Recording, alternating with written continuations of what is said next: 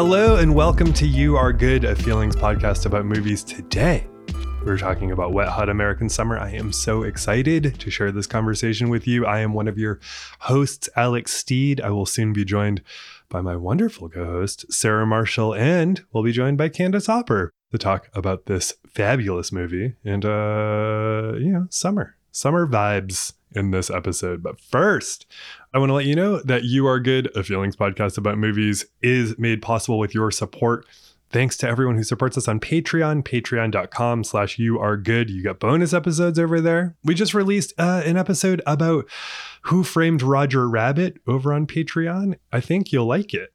We appreciate everything that you do to make this show possible. Thank you so much for everything you do, Patreon supporters. You Are Good is also made possible with support by Knack Factory. Knack Factory is a commercial and creative video content production company with offices in Nashville, Tennessee, and Portland, Maine. Though they do work throughout these here United States. If you ever need that sort of work done, get in touch with the fine folks at Knack Factory. And we release playlists that accompany every episode. So if you're looking for that sort of thing, music inspired by the conversation, music inspired by the movie, you can find that in the show notes. You can listen to the songs that come into our brains when we think about Wet Hot American Summer.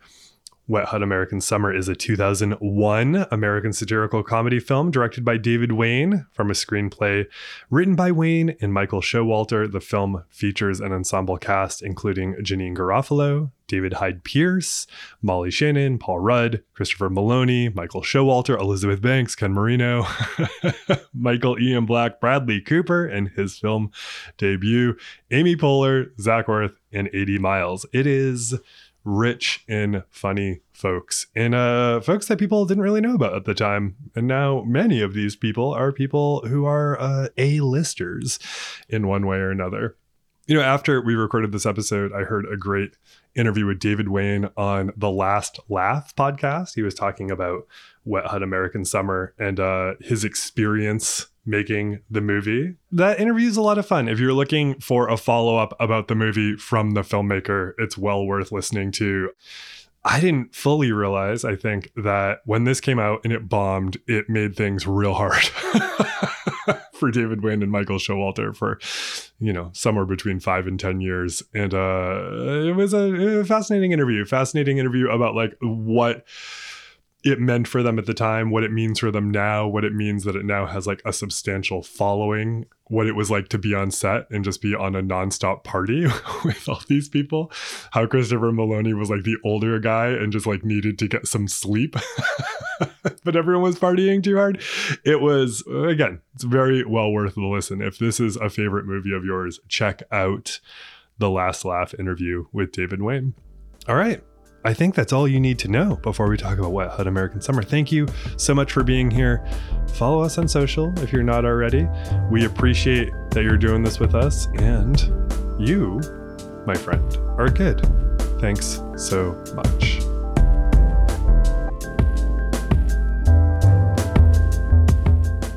Hello, Sarah Marshall.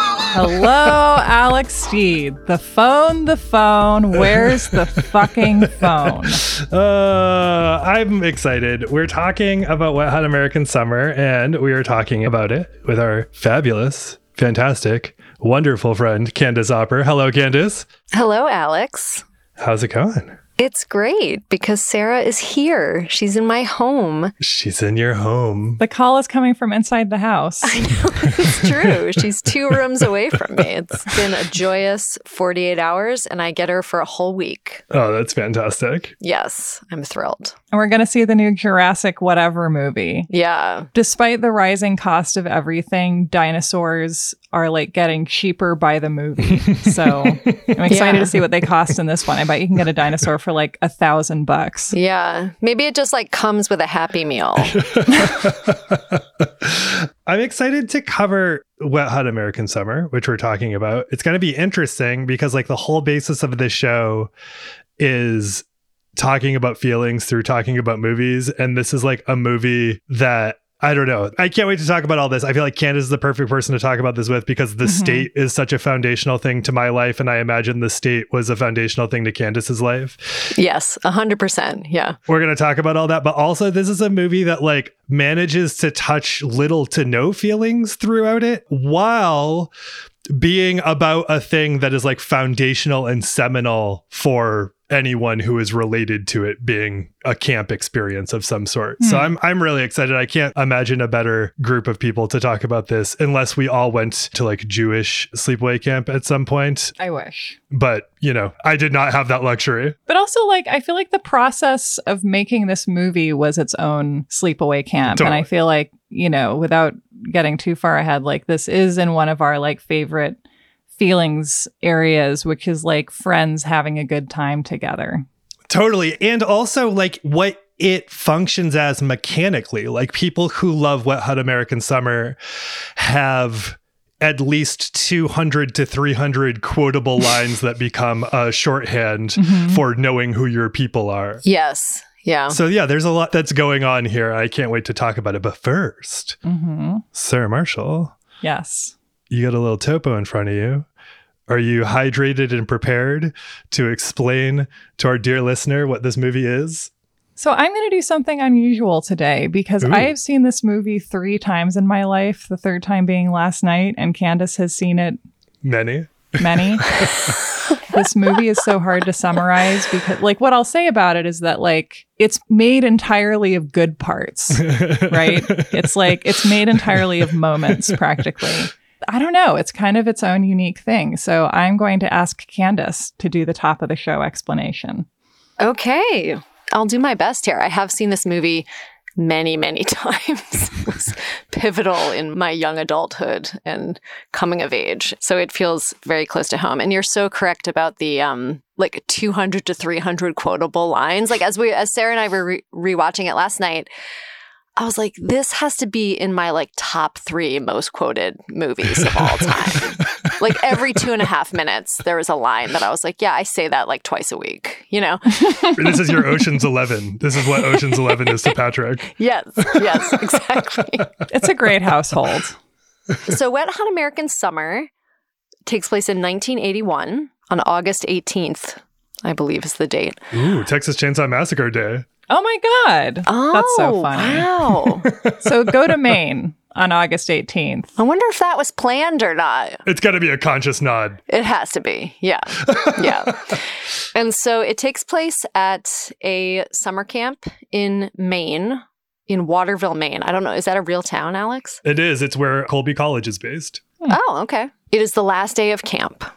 And so the movie follows several people throughout this day, mostly the camp counselors, which are played by a cast of amazing actors, many of whom went on to be incredibly famous.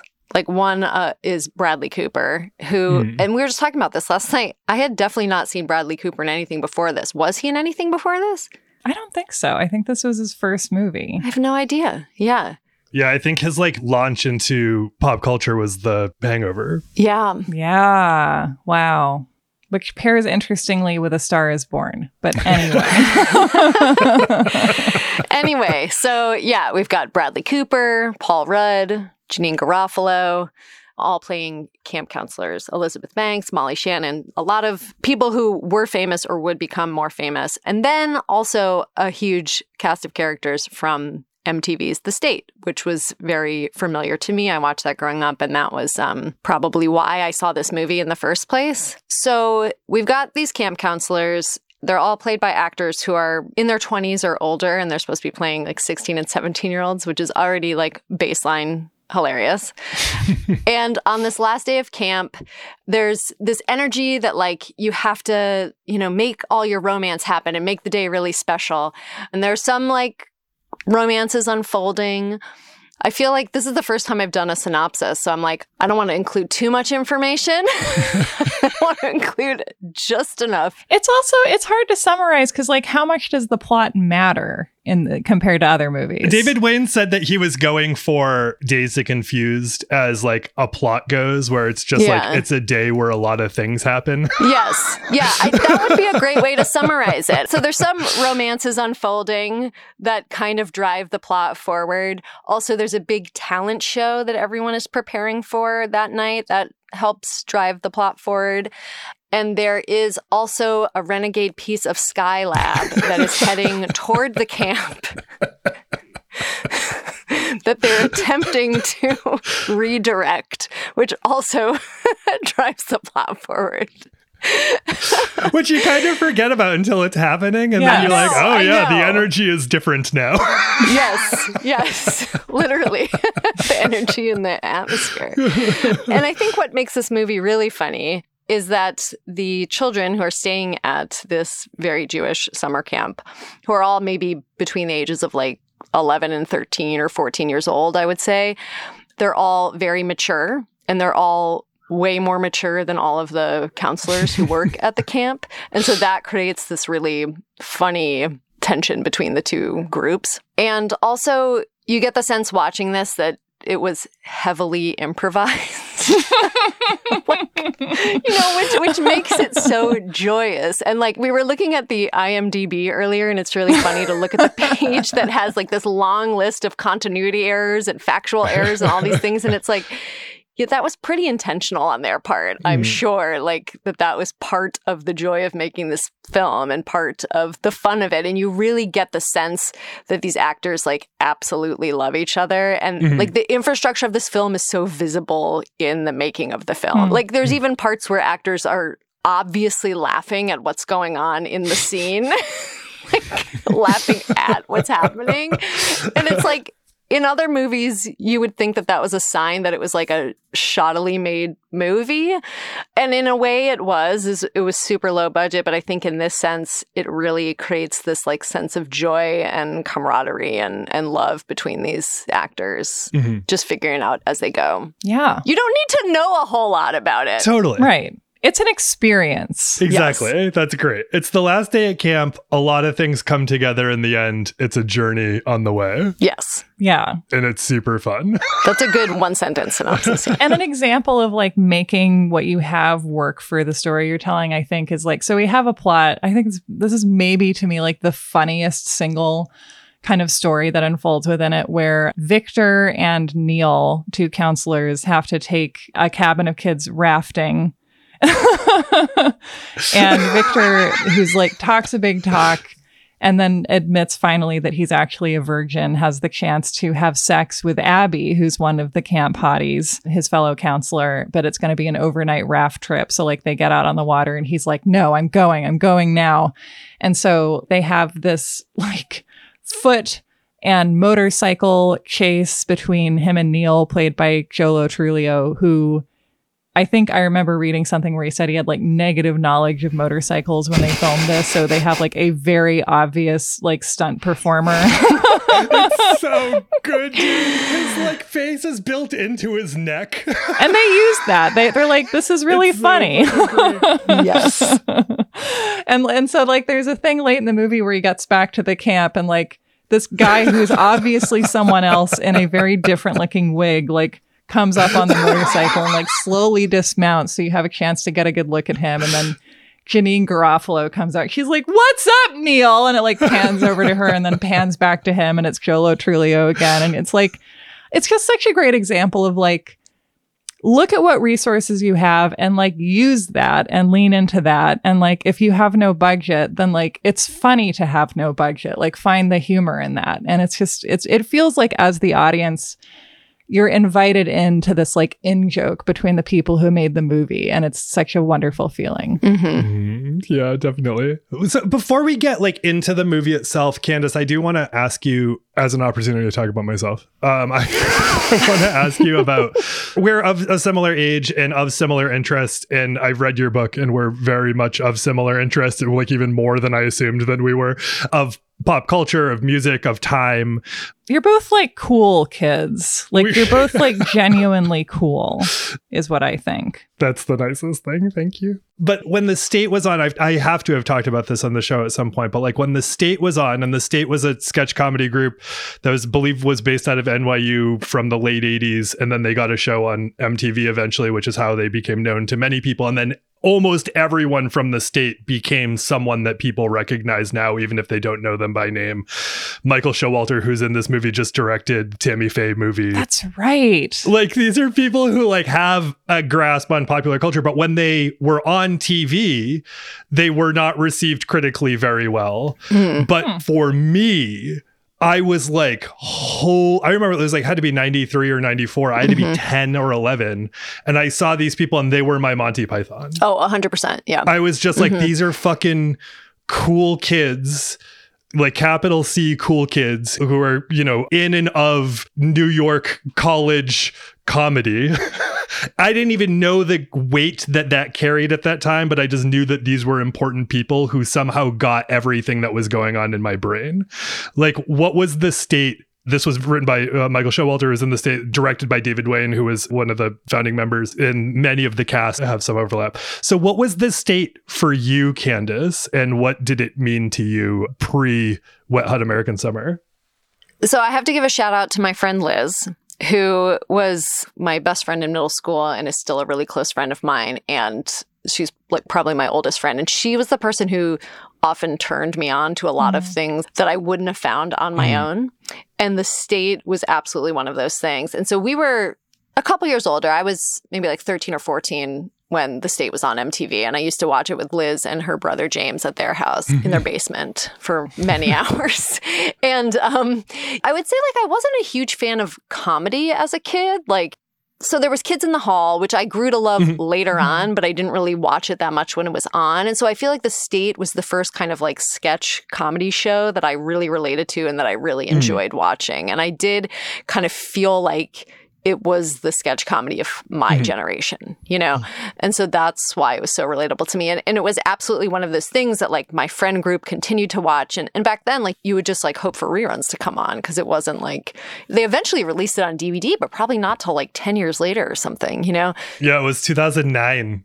Wow. So that's even longer. Yeah, it was really difficult to find and to watch unless you had like taped episodes, you know, on your VCR, which we probably did at some point. But like, you know, it was definitely one of those things that my kind of like friend group in high school would quote a lot and come back to a lot. And I still even say like when my kid had a goldfish a couple years ago, I would always be like, I'm Don Law. I'll feed you fish.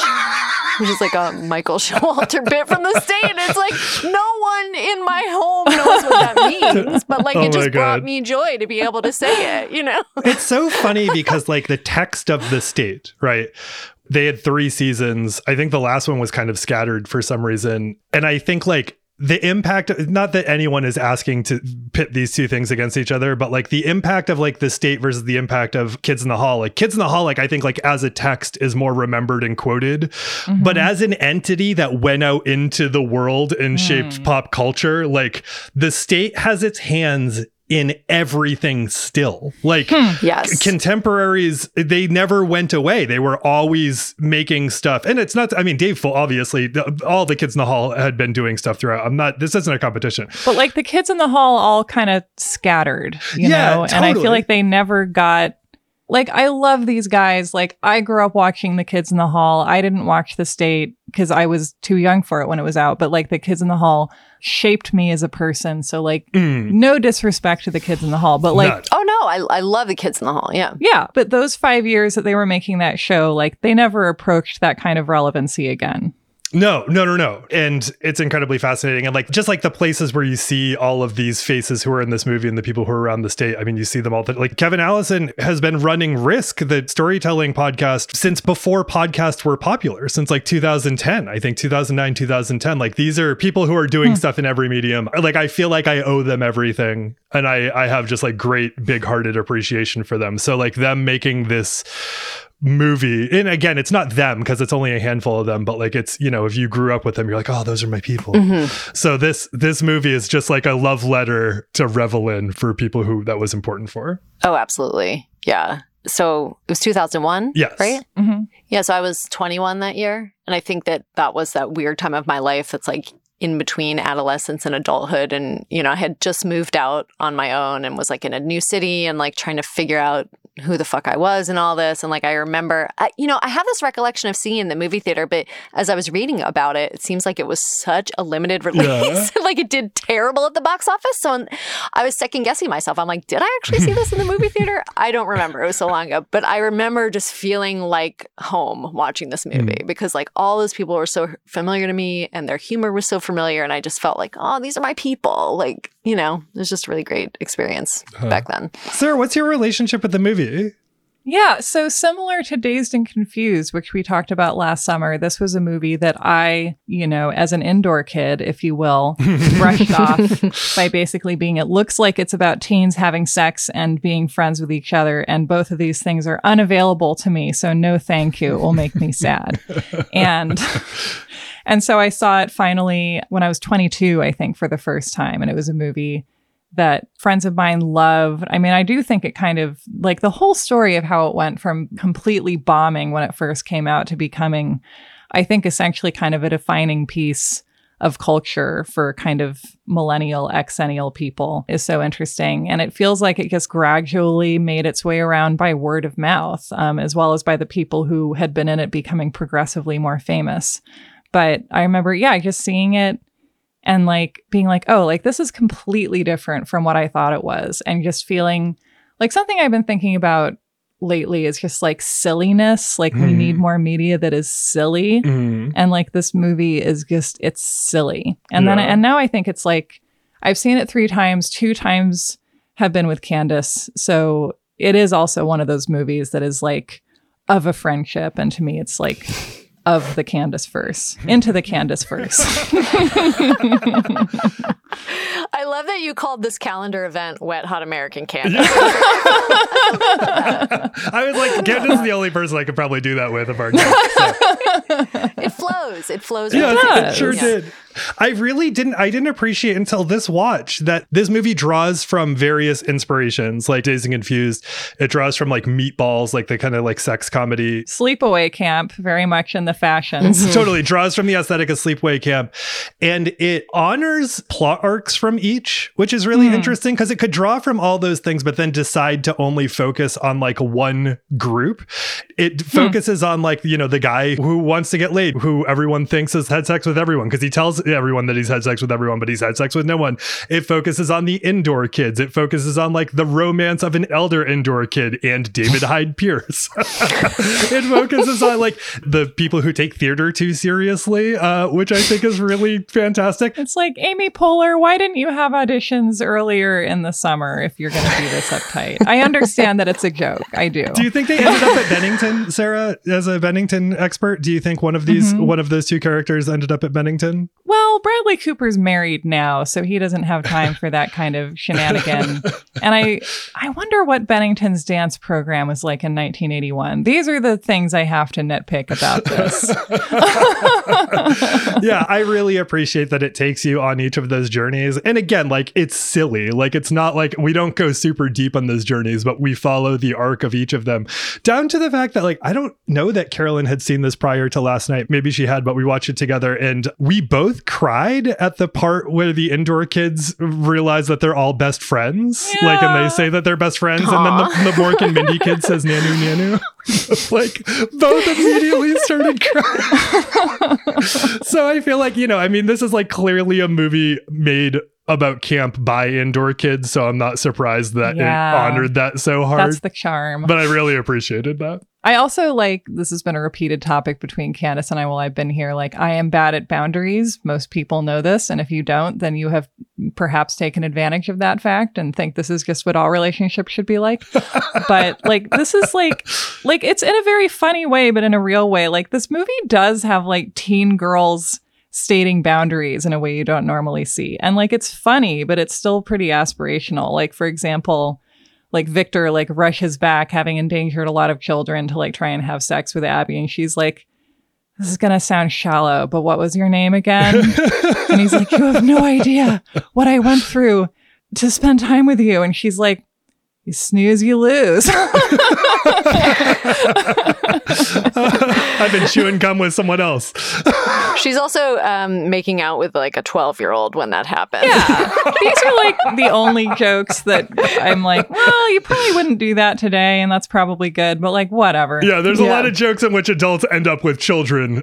Which, by the way, resonated with my actual high school experience. So, they were joking about a reality we all knew. Right. And like maybe that just seemed sort of absurdist more in a time when we had talked about that less. But we have now, so good for us. And then also, I would say the kind of overarching story, like if there's a protagonist, I think it's Michael Showalter's character who's like pursuing this romance with Katie the whole time, who's like this like very pretty girl who's in a camp romance with Paul Rudd's character. And, it progresses in kind of all the classic ways we know from movies. And she like loses the zero and gets with the hero. And then the next morning she's like, I know that my boyfriend is kind of lame and like, you're cute too, but he's like really hot and he's cut and I'm interested in sex right now because I'm 16. So sorry, bye. I love that. That's so great. It's so good. It's perfect. I know. There's nothing else like it. Michael Showalter's face the whole time, she's like giving him that speech. He's just like, okay. Yeah. And he's all like getting ready to introduce her to his parents. We talked a lot last night when we were watching it with Patrick about like kind of the manipulation of time and how like all these continuity things on IMDb where it's like, no, this was purposeful that they were sort of manipulating and messing around with time, that like when they all take the trip into town. Right. They progressively do harder and harder drugs in this small Maine town as though it's like a big city where they're like meeting a heroin dealer in an alley and then they're in like a junkie house. Alex, can you meet with like a guy with a big bag of heroin in an alley in small town Maine? Inquiring minds want to know. Well, it's interesting. Like, I hate to make this a downer, and Candace, I know where you're going. It's like the joke is this all happens within an hour, et cetera, et cetera. But like when this movie came out, that joke was extremely funny. Obviously, it still is funny because it's like it's more a time joke more than anything else. But like, since Maine has gotten swallowed by the opioid epidemic, you can. Yeah. So again, it's like, wow, what an innocent time when like you couldn't buy a big bag of heroin in an alley in a small town by a summer camp. Right. When this came out, the year that Portland, Maine was being identified as the epicenter of the OxyContin addiction. Yeah. So yes, the joke works. It still works, but the Maine that we know now versus the Maine we knew in 2001 or 2000, around when sort of this was being thought about, very different place. Yeah. And also that it was 1981. Yes. Exactly. Yeah. Exactly. That's what I love about New England. The shortest possible route to a downer. And by downer, I mean something depressing is like very short. So quick. We get there, no problem. Yeah. Alex and I know that well. The last time I drove through Connecticut, I was like, this has got to be the most haunted state just by like the ratio of like haunting to square miles, like of anywhere. Oh, easy. Yeah, I really give it to people when I say I'm from Connecticut and there's like a hint of presumption in their voice that I'm rich. And I'm like, you just have no fucking idea how Connecticut works. They're like super rich people, like juxtaposed with extreme poverty everywhere. Like, man, whenever people are like, I love that town that you grew up in, like it's so cute. I'm like, I remember when I was a kid, some guy got his tongue cut out because he snitched to the cops. Like, and they're like, yeah, exactly. That's so cute. Also, Alex, I remember once like you told me a story about your hometown where like the preamble was that it had been taken over by bikers at one point, and that wasn't the story. It was the setup for the story. Yeah, oh my God. It's so fun. It's funny because I'm like realizing there's this whole you know, like now that like there's this huge part of like modern biker culture that's just like loving cops, and it's such a funny thing to me because like bikers theoretically were outlaws, but then I realized that they're all kind of fascists together. So like, and you know, I grew up with the fascist bikers. I think they were just everywhere and terrible. New England, buy a sweater. Don't look around too closely. You will witness something and not know whether you should testify about it. Did either of you do any camp things when you were kids? Like even if it wasn't like a 8-week sleepaway camp? I went to day aughts and thoughts and crafts camp, and I was quite an accomplished little basket weaver for a couple summers. Wow. How long is that? Like, what is that? Is that like you get dropped off for a week sort of thing? Or what is that? Yeah, a couple weeks. Yeah. Well, you don't get dropped off. You go every day, and then your mom picks you up at the end of the day so you don't have to change in front of witnesses. Or shower. Yes. God forbid. Yeah. I was in the same emotional place. No, I never did sleepaway camp. I did Girl Scout camp a couple times, which was like a weekend sleepaway thing. Yes. And all I remember of that was that we had to have a mess kit, which I had to purchase from the Army Navy store. What? It's like a little kit where you get like a couple little frying pans and like a little metal cup and like spatula that all sort of snap in together. Because the whole thing was that like you had to cook your own food over a fire. Oh, that sounds fun. Yeah. And all I remember from that was this song, actually just one verse of this song that I will sing for you now. And it goes, I don't want to go to Girl Scout camp. Gee, Mom, I want to go back where the toilets flow. Gee, Mom, I want to go home. It has multiple verses, but I only remember the one about the toilets flow because they had latrines there, naturally. I asked on Twitter, from our Twitter account, like who went to camp and what their experience was. And it was, you know, of people who seem to have gone away for at least a week away, if not more. Seems like a lot of queer people had some revelations while they were at camp, which is great because, you know, that's the positive direction it can go in. I like hearing that. A lot of people went to religious camps and had mixed experiences. It seems like you could still have some queer revelations at a religious camp. Not surprising. Yeah. Sarah, I went to a similar kind of like day camp for similar reasons. Didn't want to change in front of witnesses. Day bidet camp, if you will. I didn't do well with like kids I didn't know. I didn't handle harassment very well. I was a crumbler in the face of these sorts of things. Which most kids are expected to do. So yeah, and I was just like, I would prefer not to. And I don't think going to camp like 4 weeks as a sleepover thing was on the table for us because that required some, you know, money and we didn't have any of that. But yeah, I went to some, but I remember like I was a kid who really wanted to like, I think we talked about this in our last episode, Sarah, like I was a kid who like mostly just wanted to impress adults. And I remember like my counselor seemed like 100 years old. I was 10 maybe. She was maybe 16 years old at the most. And I remember telling her about the band Temple of the Dog. Oh man. And she was like, there is not a band where all of those people are in the same band together. There were Eddie Vedder and Chris Cornell and Pearl Jam guys. Like, that's not a thing that happened. And I was like, no, it is. And I came the next day with a little Casio boombox like Lloyd Dobler and had the tape in and played it at her like a fucking asshole. And that's my only memory from camp. Was proving I was right to an adult. Eddie Vedder related. Okay, so 2 things. A, I think that there should be like some kind of a portable like speaker, boombox, whatever, called the Dobler, because that's what everyone of a certain age thinks of. Somebody get on that. Why does that not exist? Make the Dobler. Free idea. I'm just chucking him out into the crowd. And then B, Alex, I'm going to push back against you being an asshole in that story. Because like kids today have a harder time experiencing this. Like I think this still happens, but it's rarer. Where like as a kid, you know something and an adult is like, no, that's not true. And you're like, no, I know it's true. And if only there was some kind of, I don't know, dumping ground for information that I could easily bring up and show to you to prove that I'm right. Right. Yeah, you just had to sit in not knowing for some period of time. Go home, get your physical media, bring it the next day. Speaking to like a plot point that you brought up earlier, Candace, and this very randomly ended up being the third Molly Shannon thing I watched in a row in the past 2 days, so that's delightful.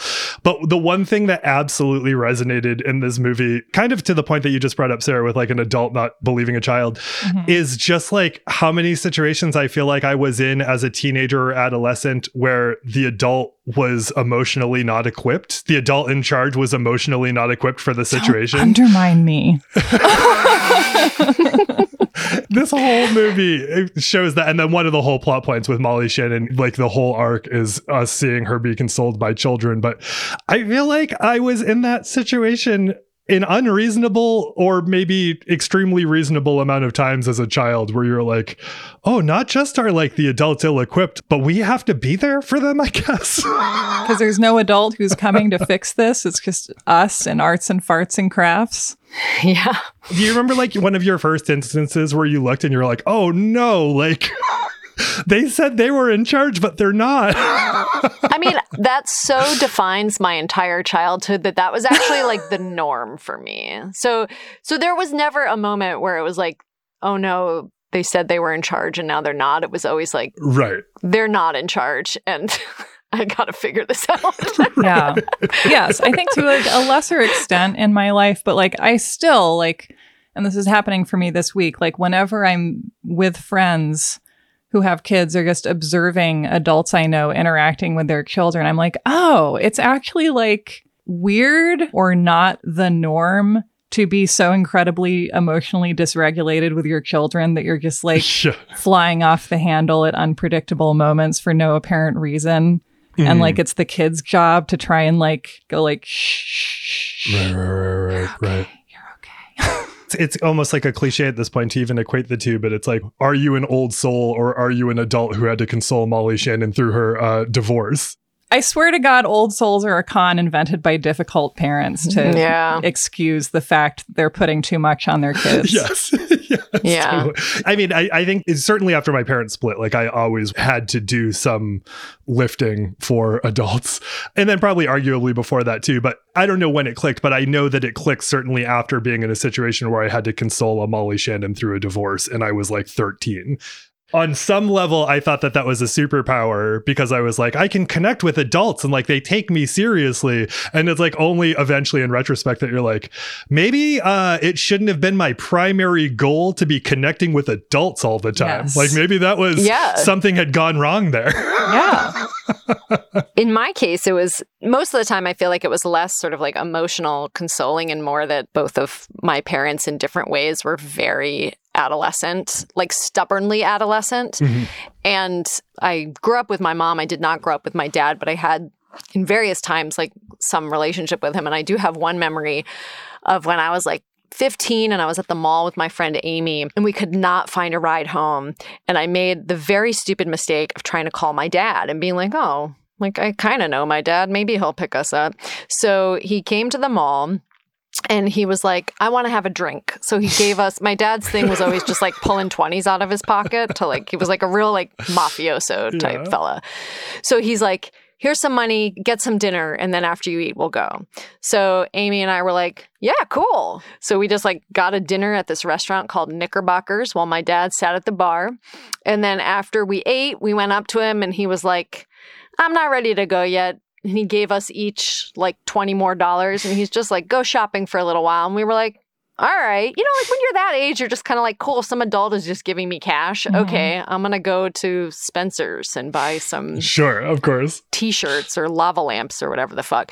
And so we hung out for like another hour and then we went back to the bar. And at this point, he's like sufficiently hammered. Mm-hmm. And he has this crowd of like men around him that he probably vaguely knows. We went over to try to get him to leave. And he was like, oh, this is my daughter. This is my daughter's friend, Amy. And then he pulled Amy in and gave her a kiss on the lips. Oh, and I was fucking mortified. Yeah. And I was like, oh my God, this is shit. Not okay. And like my dad is no stranger to bad behavior, but that moment I was like, oh, we got to get the fuck out of here. And also like he's really drunk now and I don't want him driving us home. We ended up walking like 3/4 of the way home. And then a small town cop picked us up and drove us the rest of the way. Oh my God. It was just like one of those memories where you're just like, oh my God. this is not an adult. Like, no. Oh my God. I love that. What's the name of the essay that you wrote about your dad? The Man Who Put Down Clay. Oh, it's so fucking good. I recognize this man very well. Like, I have a lot of experience with this man. Oh my God, I feel that story so hard. Yeah. Just how many experiences are just like children watching children? And even though like the children who are watching the children look like adults, they're really just children, is alarming. Yeah. Yeah. They're just children who can't fall down the way they used to. Because they'll break a hip. I used to be a counselor like at a 4-day sleepaway thing for sophomores. So many different things happened that I loved it so much. It was always like a really great experience. But one time somebody, while on like a volunteer trip, there was like Mexican food at the cafeteria, and all these kids are from Maine and have never had spices that are not like black pepper or, you know, salt or garlic powder. And I remember I was like, it's hot, man. Like they're serving like rice and beans to like kids from like Presque Isle, like kids who've like never been anywhere. And I was like, okay, let's see what happens. And so we went to this volunteer thing, and this girl just shat her pants. Like she just shat her pants at the volunteer thing. And I remember for some reason, I have no idea. It was like one of those things, like we were out on a trail. It was like me and one other adult, quote, heavy quotes adult. And this happened. And I remember like straight up spidey sense, like my brain registered a bad thing was happening before I even registered the bad thing was happening. And I just walked in and saw that this girl was actively shitting in her shorts. Oh. And I just like walked, like just like emergency walked up very quick and like put my hand on her shoulder. It's like, hey, let's go over here for a second. And then she like, it registered what had happened to her. Like she was like, oh, something's weird. And then she realized what had happened, and we pulled her off, and like one of her friends came and helped out, and like it all ended up in the long run being okay. But I told the other adult, I was like, you got to handle this over here because I'm handling this over here. So this girl like cleaned up as much as she could. And then I had to drive her and her friend back to the campus. And the only like first place we could stop where she could wash up was a liquor store. Oh. And so brought her to this liquor store where there was just like wild disarray going on throughout the like entire place. And I was like, this is in this person's memory for the rest of their, like, I was present for a totally feral moment in this person's life where they like, again, never left their part of Maine, had to go to a liquor store to wash up because like the camp didn't think properly about giving these kids like specific kinds of food before their hot volunteer activity. And that's just like in this person's brain, like that's what camp is it's like go out and have exotic, terrifying experiences that you're not having at school. Oh my God, camp. But also, like, I mean, I heard that story years ago, and I've always, to me, it's like part of the Book of Alex, because I feel like it's also a wonderful thing to like encounter a safe adult in your life. Like, who knows what the adults in this kid's life were like generally. But like, it's not like there's a wild surplus of safe, calm adults who can like spidey sense something happening and just like immediately spring in action and be like, okay, we're going to do this, and then we're going to go here, and we're going to take care of it, and it's fine, and we're just going to deal with it. Oh my God. Yeah, because that could have been so much worse. Yeah. Well, so people could have gotten worse. like angry or like blamed her or like whatever. And just like, it was so, I mean, oh my God. I just remember like, I don't know where the like autopilot instructions were beaming into my brain, but like some divine power was like, here's how you're going to handle this. Here's what we're going to do. We're not going to freak out. We're not going to acknowledge. And yeah, I've been very lucky with some of the organizations I've worked with for like the kind of adults that it draws in because yeah, I think you're right, Sarah. I don't ever really think about that aspect of it. But like, if you are fortunate to not have, you know, the Molly Shannon children overseeing you, and maybe sometimes it'll be like one of the first competent adults or one of the first, like a similar story happened when a couple of years later at the camp, one of the women, also queer, and I were at like one of the dances, and we wore our, like, it happens at the end of May, early June, we wore our like pride related shirts, and a kid, this is, you know, maybe 5 or 6 years ago, comes up and identifies us and is like, can you help me with my binder? And there's a strong chance in that person's life, like at home at the high school that I know they probably go to, that like there being adults around who you can identify as adults who are going to like help you with that in a non-questioning way now more than then is rare. So like the opportunity, it's like kind of a lovely blessing to have an opportunity to be like a not shitty adult in kids' lives. Speaking of kind of that, can we talk about how fucking hot the scene between Michael Ian Black and Bradley Cooper is? It's like, it's so sincere. Like, it's funny, but like the joke is on Zach Orth and whoever the other guy is, who's like, McKinley's never been with a girl. Like, they're the butt of the joke. And then it's like, they're the butt of the joke because this like beautiful, steamy, like Age of Innocence love scene is happening. And that itself doesn't feel like it's played for a laugh to me. I agree. And they are committing. Like maybe the socks is like the only part. Totally. Like when they cut to the tube socks, but the rest of it is like, it's so tender. Yeah. It's so romantic. Like someday I hope I find a love like that. Like that, and the scene that I referenced earlier where all the kids, the indoor kids, reveal to each other that they're each other's best friends are the two, I feel like, sincerest moments, maybe the two only like deeply sincere moments. And sort of in this case, it is used to create like an additional juxtaposition on the joke of like those other two not getting it. That's later played upon when they give a chaise lounge that is still in a Crate and Barrel box. And you think that they're going to like be fucking like 80s bullies, but they give them a really nice wedding gift. Which I assume they don't take out of the box because they're like, we don't have time to get whatever is supposed to be in here. Just make a box. Brokeback Mountain hadn't happened yet, had it? No, that was like when I was finishing high school. This hilarious comedy has like maybe the tenderest gay moment in American cinema. That moment. It's up there, man. Okay, I feel like we need to really dedicate a segment in this to Christopher Meloni. Yes. Tell us about him. Tell us about the character he plays and why he's significant.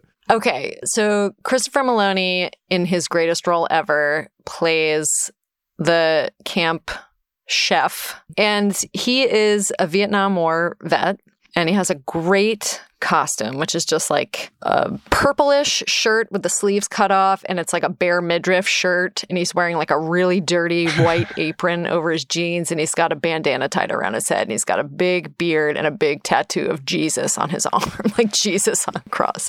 So Gene's thing, he seems like very sort of serious and kind of severe. And he works in the kitchen with one of the counselors. I don't remember his name, but I think the actor's name is A.D. Miles. And Gene has several like Freudian type slips where he'll say things like, get the bug juice, it's next to my bottle of dick cream. And A.D. Miles like, what did you say? And he's like, stick team. I said, I'm going to go play stick team. My bud's on the stick team. Go away, leave me alone. And like... He just has like several moments like that. And then it comes out later on that he has some sort of relationship with a can of vegetables that can talk to him. This is probably like the one thing in the movie that's incredibly unrealistic. Like just it's completely on another level of surrealism is that there's this talking can of vegetables. And then in the end, he has this sort of come to Jesus moment where he realizes that he's going to show his true self, and he makes this speech to the whole group of counselors and kids in the mess hall that he's I don't know, I can't even remember verbatim what he says, but in the end he openly admits that he's going to hump a fridge. And then A.D. Miles wheels the fridge out and he sort of mounts the side of this fridge, which is like perhaps on a rolly cart, and he just slowly humps it and it gets wheeled away and everyone cheers, and it's just quite a cinematic moment. So Gene, like I had several teachers like Gene, the same temperament, same, maybe the can was talking, maybe Gene had seen some shit in the war and that is what was doing the talking. Yeah. And these are always the first teachers I think about whenever people are like, we should arm teachers because that'll solve everything. We should arm teachers. And I always think of the Genes who were like 1/3 of my teachers. Like 1/3 of my teachers had this weird temperament of whatever's going on with Gene. Lots of teachers are heroes, but a lot of them are Genes. And I don't want them to have guns. Yeah. Yeah. One of my teachers was an Aikido master, so, just stick with that. And Gene's beard is in flux throughout this entire movie. Clearly like Sleepaway Camp, where they had to shoot with a police officer who had definitely shorn his mustache and then had to wear whatever it is, like shoe polish. It looks like just grease paint. Yeah, exactly. That happens in this, where like clearly there were reshoots and then Gene has a fake beard, and it's very rewarding to watch happen. Yeah, Gene is great. It's very of that time. And like you saying that you had lots of teachers like that. Yeah, so I just feel like those people don't exist anymore. That like type of person, or if they do, they're just pretty old now, and like they don't kind of play the same role in our lives. But like I had like my brother's dad, he wasn't a Vietnam vet, but he was like, had been a hippie, like a real hippie in the 60s, and like had this kind of long hair and this big beard. And like he was a carpenter, and he'd built this like crazy loft apartment attached to his mother's house. And we'd sometimes go stay there. And like when we watched TV, when the commercials came on, we had to close our eyes and cover our ears because we weren't allowed to listen to the commercials because they were brainwashing, there were just people we had in our lives like that at the time. And that was totally common. There was nothing weird about it. It was just like, oh, this quirky sort of person, Does anyone want to speak to the romance between Janeane Garofalo and David Hyde Pierce? Sarah? Yeah, I mean, there are so many plots in this. I feel like Janeane Garofalo and David Hyde Pierce had to be like among the most famous people in the cast when this was in production. She'd been in Mystery Men by then. I mean, gosh, what can I say except that I like it? And this brings to mind that when we were watching this last night, Candace was keeping a tally of how often they use the like plate breaking sound effect. Yeah. Which was it like 4 or 5 times we heard it? I tallied 5. Yeah. I might have missed one. Yeah. I can't say why it's funny. I can just say like, this is just the kind of joke that I like, which is like, Janeane Garofalo is the camp director. She's like our most adult. And like, she has things under control, I think. Like, she feels like a pretty safe person, but she's also very inexpert at a lot of things, including the art of seduction. And so David Hyde Pierce's character is an associate professor who lives next door to, but essentially inside of the camp. And like, just don't worry about it. He just lives there. And he's an astrophysicist and she's a camp director. And so there's just a scene where like they're both coming up to the school nurse and Janeane Garofalo is like, where would I get books on astrophysics? And then he comes up to her, he's like, where would I find books on camp directing? And then we see them both at the library later on, and she's in the astrophysics section and he's in the camp directing section. And like, that's my kind of joke. Why is that funny? I don't know. Yeah, it's funny for so many reasons, but like, do we need to quantify it even? Like, it's just funny. Just experience it. Yeah, we can't say why anything's funny. And then their relationship progresses really quickly over the course of this day. And by the next morning, she reveals that she's pregnant. Like that's another way that this movie sort of messes with time. But I think it's poking fun at the sort of expectation that we are to suspend our disbeliefs when we're watching a movie as to like how fast things have to move in order for the movie to do what it needs to do in the time it needs to do it. And, this movie does that a lot. It makes it like twice as funny, Oh, I was just going to ask who you most identify with of the characters. Probably the indoor kids. Because I feel like I still am one of those kids in my heart. I love the speech the kid, I can remember no detail because it's me, but I love the speech the kid gives where he explains that he is a dungeon master. You may recall him from having to lunch with underwear on his head. And it's just so proud and bold of explaining what he is into and inviting all of these girls into it. And clearly none of them are into it. What is he like? You have cast an enchantment spell over my heart. So... Oh, actually, no, but also the radio kid. Yes. Who hasn't taken a shower all summer. Because what do I love? Radio. Or things like it. What do I hate? Showering. Bingo. That kid is hilarious. The beekeeper. Yeah. Candace, what about you? I mean, definitely not any of the women, because I feel like they're all hot. Yeah. And I didn't identify as hot as a teenager. As to whether or not I was, like, I can't decide that. Even if you're hot, you're not allowed to identify as hot because then people will stone you to death. Yeah. So on some level, probably Coop, just like this unlucky in love, sort of like sincere person, I guess. But I don't know, on another level, like I feel like I over-identify with Ken Marino because he's Italian. He just feels like one of my people. The most sleepaway camp character in this movie. Yeah. Just poured into those jean shorts. But now I feel like I identify with Janeane Garofalo's character a lot. And I was saying to Sarah, like, so we live in a very like quaint little neighborhood with lots of front porches. And every morning during the summer, like the kids get up early and they're all running around. And like I sit on the porch with my coffee. And as the kids are running back and forth, I feel like at least once a morning, I'm like, you're not supposed to be out of your bunks. You're in trouble. What about you, Alex? I think I relate to Coop the most. Just like thinking, the good guy's going to win. This is going to be great. I'll be as earnest as possible and everything will be okay. And, that sometimes works and sometimes does not. Yeah. Well, we haven't really talked about Paul Rudd yet. Oh, yes. I can't believe it. Not at all. It's incredible. I mean, this movie is so rich that it's like you can be an hour in and be like, oh, yeah, Paul Rudd. Paul Rudd is like, I remember as a kid, like having seen him in Clueless, and as a tween, I was like, this guy's hot and he's funny. Why isn't he in more stuff? Like, I think a lot of people knew that Paul Rudd was great before he became like whatever he is now, know? It's like sometimes it takes a while for the industry, I guess, to figure out what teen girls already know.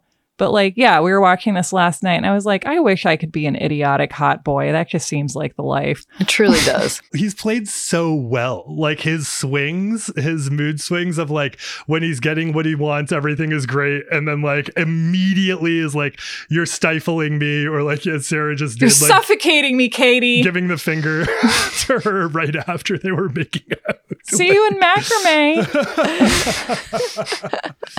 Just like the way he swings around that post. I mean, it's like no one makes giving the finger look more fun than Paul Rudd in this. I know. I was saying last night, so in the one scene where he like finishes his breakfast and just throws the plate on the floor, and Janeane Garofalo's like, Andy, pick it up. And he's like, I'll do it later. And she's like, pick it up, and he just like so begrudgingly, like so much, so overacted in that scene, like just hating having to do this task. And it's really funny because like he's probably like 30 years old playing a 17-year-old who's acting like the way my 5-year-old acts when I ask him to pick him up. And it's so... I feel like he deserved an Oscar for that performance. Mm-hmm. Most definitely. I started watching there were like 2 series that came out after this. There was one that takes place as a prequel, so everything that leads up to this moment, and then one that takes place 10 years later. And Paul Rudd is in both, but he's in the 10 years later one. And like, it's obviously sort of like an ongoing joke that people are very familiar with, that like Paul Rudd still looks great now. He's like in his 50s, still looks exactly the same. And that's especially fun with like how unhinged everyone else allows themselves to look, as at this point like 40 somethings playing 28-year-olds, which is an even funnier joke than like late 20 somethings playing teenagers, as like people in their mid 40s. So that's just typical, really. Yes. And then seeing them all contrasted against Paul Rudd, like must have been, it's, good for them. Paul Rudd makes me feel like Frances McDormand in Raising Arizona. He's like, he's just a little angel straight down from heaven. Oh my God. They all look, it's like Paul Rudd and Elizabeth Banks look great, and everyone else looks like regular humans because they're improv people. Like that's what happens. Yeah, that's what happens. Elizabeth Banks does look incredible. Yeah, everyone looks great, by the way. Like Michael Showalter also looks great, but in a different way. Yes, exactly. Totally. I agree. Absolutely. And in the 10 years later sequel, Ben, the Bradley Cooper character, is played by Adam Scott, and the joke is that he's had a nose job. I really appreciate it. So I saw the prequel series. I didn't realize that there was a sequel series. It's all fine. It's all fine. Yeah. Right. So like, to speak about, so this was a movie that like, it came out, it flopped, it gradually developed a following. Like I was reading a little bit of an oral history in Variety right before we got on. And even when they were doing a 10-year anniversary DVD, they like talked to whoever owns it and were like, can we do like a featurette or like a little, like just get some of the cast back together and do like a little bonus feature. And they were like, no, nobody buys this thing. Nobody cares. Don't do it. And it's interesting to think about like, how do you keep intellectual property alive? And like now everything is getting adapted into a series. Just everything is a series. I feel like there are like, there's like, Zola. Well, Zola's a movie based on a tweet thread, but like I think that at this moment, like a tweet is being developed into a TV series somewhere. Oh, I'm sure. Yeah. Although to that point, Sarah, like we're seeing the collapse of that right now, which is so interesting. Like, which is very exciting for me because I love it when things that I've been bitching about turn out to be bad ideas. And I really feel like making a prequel and sequel series to Wet Hot American Summer was like the beginning of that bubble. Say more about that. Like the fact that, you know, I mean, I'm glad that they did it because I'll watch these people do anything. Yes. I like spending time with these people. They're important. They were like childhood friends. I like spending time with them. So I'm going to watch it happen. Is it necessary? Like, was that a thing that Netflix had to invest some money in like several times? Like, I think that that's how they helped create the illusion of their own supremacy, that they're like, we can just like keep making series out of anything. Like anything can be a series. And people will continue to watch them because we're the streaming service. Oh, wait, what the fuck? What's happening? Scar, help me. Totally. And then it just collapses in on itself. And then there's sort of like I'm not going to say it's secondary drama. It's as primary as the drama, which is like, it seems like the first things that get cut when those collapses happen are like queer series and series by people who are not, you know, white protagonists for the most part. I wonder why. And they're like, we got to keep making Stranger Things. We got to keep making Stranger Things. But like, we got to cut every one of these. People got to watch these 4 identical children that no one can tell apart. Who all look like Winona Ryder. They're all slowly morphing into Winona Ryder. Totally. I think the thing that like tends to work because it's just like what works culturally for whatever reason. I mean, it's lazy, but like, it's like, is this already a thing that like we know a lot of people are familiar with and they're going to show up for it? Yeah. If we invest some money in it. And does it cost like a lot of money to make? And I would imagine that the Wet Hot American series prequel and sequel didn't cost a whole lot of money. Aside from the fact that Bradley Cooper showed up for the prequel, he probably needed some cash. I mean, I was talking last night about, and this is a recurring topic with us and a ton of people, that like, this is a 90-minute movie. I think it's actually 95 minutes, but like you don't get 90-minute movies anymore. It's either like 80 minutes or it's over 2 hours or it's a series. And you're like, this feels like it could have been a movie. We're here for 90-minute movies. Can we do like a speed round of things that we love? Sure, of course. Kick it off. Okay, I'll start. The phone! Where's the fucking phone?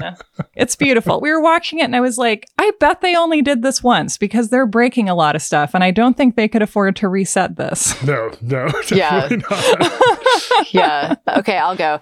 Joel Trujillo in the end watching Victor save the children from the raft where there clearly was not a budget to save the children from the raft. So there's just a shot of Joe going, you're doing it. You're really doing it. He's doing it. Oh my God. So good. You're saving them. And all the like scenes of the lead up to their peril is just like the raft supposedly hurtling towards the drop off and it's never moving. It's never moving. It's just anchored. Oh my God. Yeah. My favorite shot, and I sent you both a screen grab of it immediately, is just Abby licking the spoon of, I believe, of her yogurt while she's looking over at Ken Marino and he's having a moment thinking about it. There's so much disgusting tongue work in this movie. Yes. And like tongue, dairy, string, spittle is one of the grossest things that I come in contact with.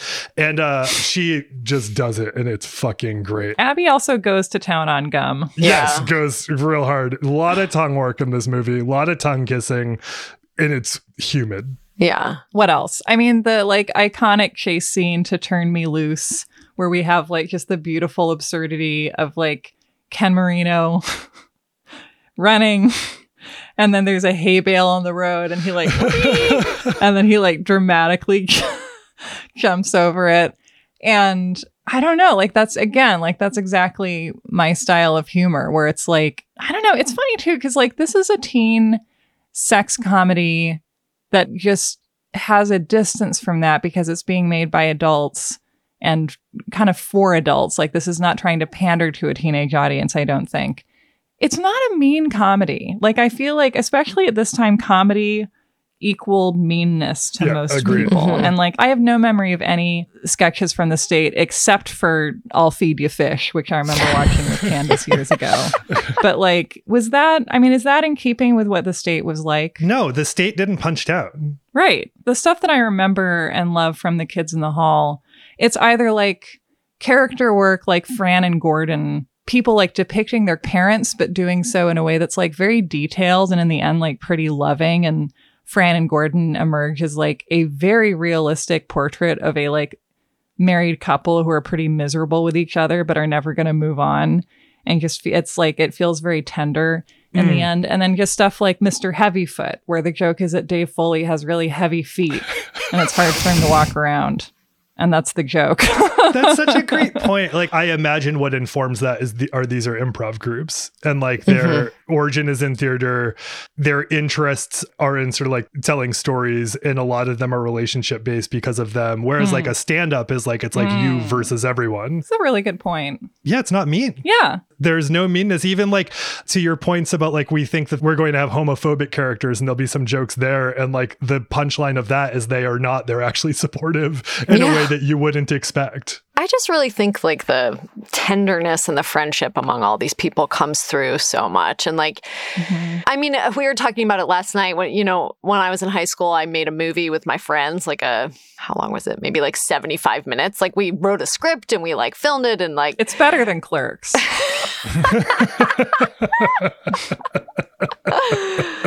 But like when I watch Wet Hot American Summer, it really reminds me of the joy of making a movie with a bunch of people who I loved.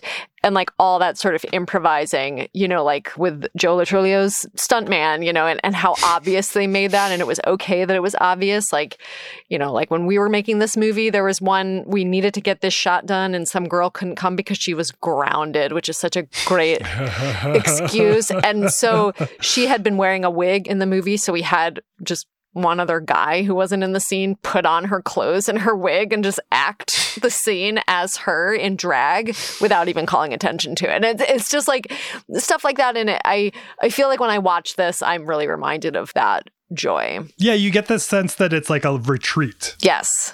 I imagine being all of these people and going to whatever campground for a couple weeks and like shooting, as because of my life and Carolyn's life, which are centered now around like summer music camps as well. And is essentially adult summer camp. It's a different plane of reality. And you kind of feel that come through here. I feel like there's so much generosity in this because one of the other kind of dividing things, and maybe this is a stand-up, this has to be a stand-up versus improv thing.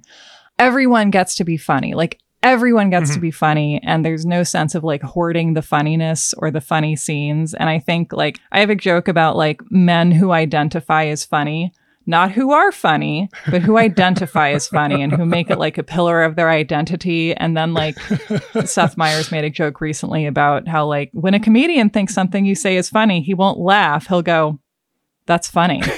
And like there's just none of that here. And I think that also probably is based on this coming out of improv.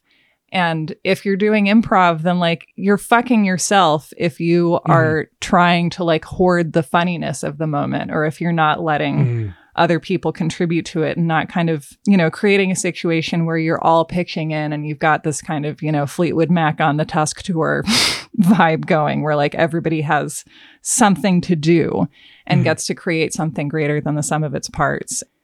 I don't know. It seems like such a like finger trap kind of a thing, where like the harder you pull at it and the more you try and like keep the funniness for yourself, the less funny you become. And the more generous you are and the more you relax, the better the result. And like this just feels like that. Yeah, agreed. I love those indoor improv kids. No dads in this movie. Not a father to be seen. David Hyde Pierce is a father to be in our final scene. Good for him. That's a great point. That's a good point. Good point. That's a great point. Okay, so David Hyde Pierce is a father, depending on timelines and the fourth dimension, who, as far as you're concerned, Candace, why don't you kick us off? Who is the daddy? I think I got to go with Chris Maloney for this. I mean, every time I watch this, I'm just like more drawn to him and more impressed by this role. Gene is my daddy. It's great. Sarah, who strikes you? I'm going to say Katie because, again, I just like, especially at this point in my life, I love the scene where she's like, Coop, you're great. And last night was really special. But I really just want to bone like a hot idiot right now because I'm 16. So, okay, bye.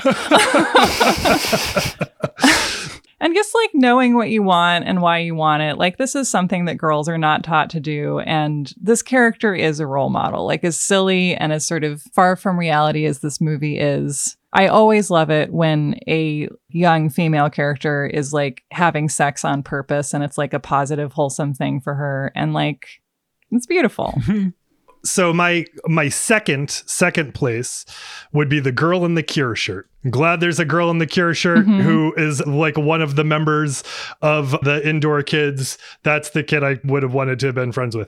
But I don't even know what the character's name is. But the character, again, this is an inappropriate joke at the end, the way it lands. But like the character who walks Molly Shannon through her relationship issues with Judah Freelander, that kid who has to be the old soul, more resonant than I'd like it to be for being that age. Love that kid. But I love how he's there to listen. He's there to listen in a way that the other adults are incapable. And I can relate. What do you think is your most quoted moment from this film? Oh, God. I mean, there's just so many. Like, let's say 9:30 and make it your beeswax to be there at 9:30. That whole exchange.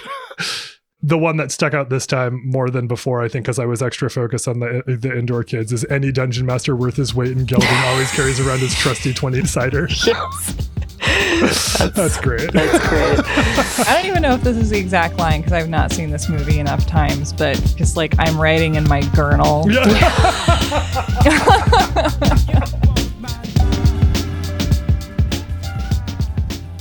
All right, everybody, thank you so much for being here. Thank you to Candace for joining us in this episode. Thank you to Carolyn Kendrick for producing the episode. Thank you to Miranda Zickler for editing this episode. Thank you to Fresh Lash for providing the beats for this episode.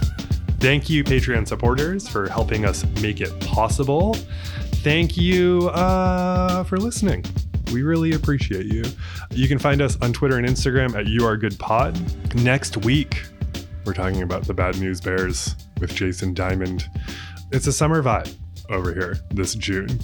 That's it, everybody. Thank you so much for being here. Take care. You are good.